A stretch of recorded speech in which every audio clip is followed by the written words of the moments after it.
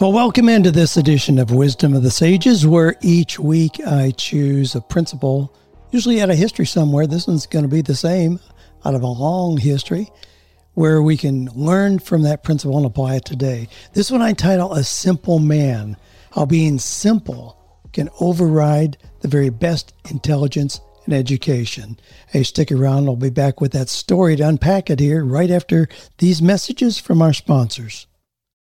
So here's the deal. In Proverbs 7:7, and so this piece of wisdom comes from the Bible, we read, I saw among the simple, I noticed among the young men, a youth who lacked judgment. Now, another translation says, void of understanding. Now, I've read this hundreds of times, and I've always assumed that the simple actually meant a guy who really just wasn't too bright, maybe a little slow, one wheel in the sand. However, I just saw a new study Bible that has a note. It says, the person who has no purpose in life is simple-minded. Without aim or direction, an empty life is unstable, vulnerable to many temptations. That comes from the Life Application Study Bible. So, wow. All of a sudden I see that differently. No purpose, no direction. Now, this isn't a function of IQ or education. This can be true of a Rhodes Scholar or the valedictorian of your graduating class. What happens to a person with no purpose? Well, as we see, he or she is vulnerable to whatever circumstances come along. Get a job offer working in the salt mines? Sure, why not? It's a job. Chance to go back to law school? Of course. Gee, Cousin Vinny's crushing it with his business of selling things on Amazon? Okay, I'll try that. Now, Zig Ziglar talked about being a wandering generality. See, athletes don't win races. CEOs don't gain positions. Ladies aren't great mothers. Scientists don't create new formulas without having specific goals or commitments in advance. Having a specific plan is like harnessing the power of Niagara Falls to create a massive amount of energy. J.C. Penney once said, give me a stock clerk with a goal and I'll give you a man who will make history. Give me a man without a goal, and I will give you a stock clerk. Now, we're right here at the time of year where I'm encouraging people to have your commitments set for the coming year.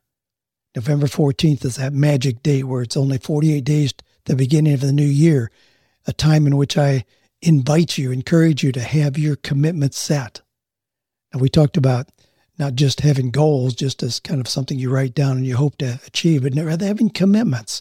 I'm committed to having the 25th anniversary edition of 48 Days to the Work You Love manuscript finished by July 15th of 2024. That's a commitment. That's not just a goal that I hope happens. That's a commitment. It follows in a pattern of having an update every 5 years, and I have to have that date hit or it'll fall out of sequence to be released effectively in January of 2025. Anyway, it's a commitment. It's not a goal.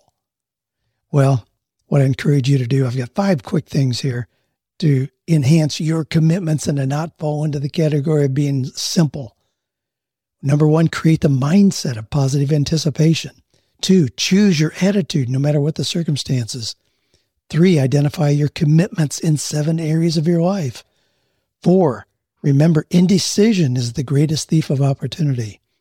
Number 5, know your zone of genius. You've heard me talk about that area where only you can do it really well. Something where you have unique talent, expertise, passion. So don't be a 45-year-old college-educated, simple person. Finding your purpose and calling are critical and must precede any reasonable life choices about application.